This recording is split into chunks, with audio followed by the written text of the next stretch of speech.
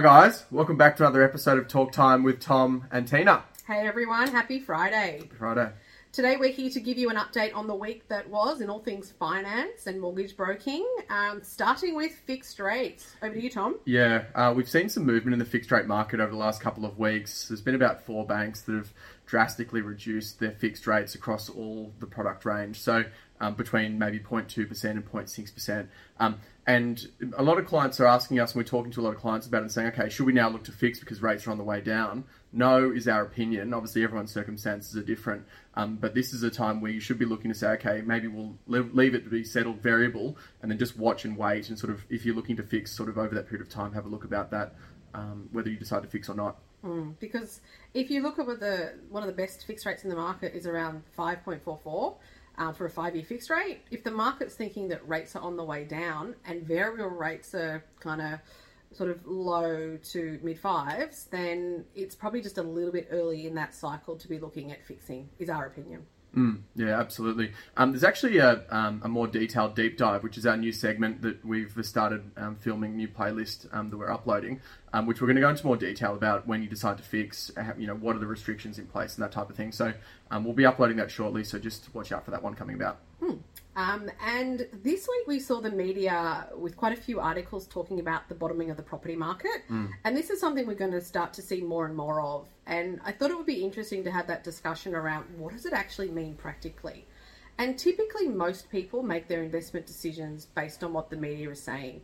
So now that the media is calling the bottom of the market, I know that for me, certainly a lot of clients that have been waiting to buy that investment property or waiting to buy their first home until the market's sort of bottomed and crashed are now kind of coming back into that space. And with that, we're going to see more buyers and then more demand. And so hopefully we'll start to see prices go up. They're also talking about migration numbers, which will also create more demand for the properties.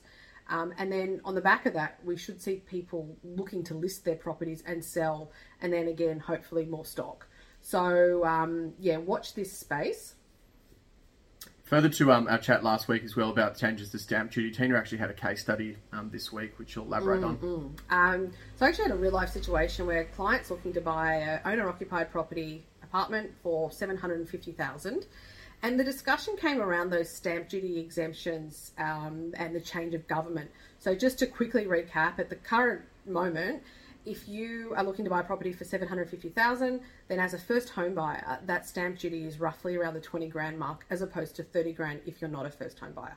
But we're talking about seeing kind of 1st of July with the change of the New South Wales state government, that actually there'll be no stamp duty at that particular price point. Up to 800,000, yeah. So the conversation was around, should they wait because of this 20 grand saving?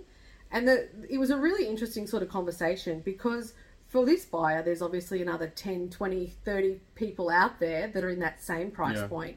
So if everybody waits, then obviously come 1st of July, there's this pent-up demand for that particular price point.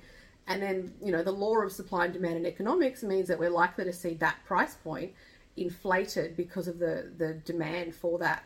So while they might save the 20%, they may end up losing out on that by paying more for that price point after 1st of July. So it was a really interesting conversation. And I think where we landed is that the client is going to look and actively try and purchase a property irrespective of the potential changes. And so that, she's not going to necessarily just wait until 1st of July if she finds something that she likes. Obviously, it can take a bit of time to find a property, so she may end up being in the new financial year, in which case then we'll relook at the numbers and see what her borrowing capacity and purchase price ends up being. Yeah, likewise, I had a case study, not to first home buyer, it was actually an existing client, and they had their interest only period that was coming up for expiry, and this is going to be the case for a lot of clients this year.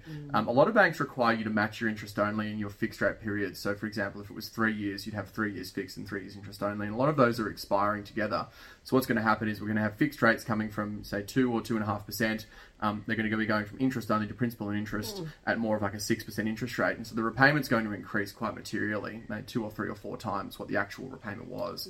And so what that means is that client now needs to look to try to get back to interest only, or they need to refinance, roll in some residual sort of car loan or credit card or something like that, sort of from a cash flow perspective, try to reduce their outflow, And there are other clients in situations where they can't refinance and sometimes they need to call the bank, and the bank might make a special arrangement for a 6 or 12 month period of time to extend the interest only. But this is something we're going to see more of, and so it's important to sort of be aware of that as early as possible so you can start planning in advance. Yeah, and that's crucial.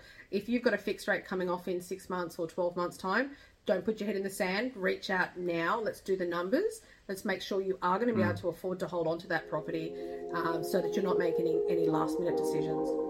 Yeah, cool guys. Thanks so much. Have a great weekend, and we will see you next week. See you later.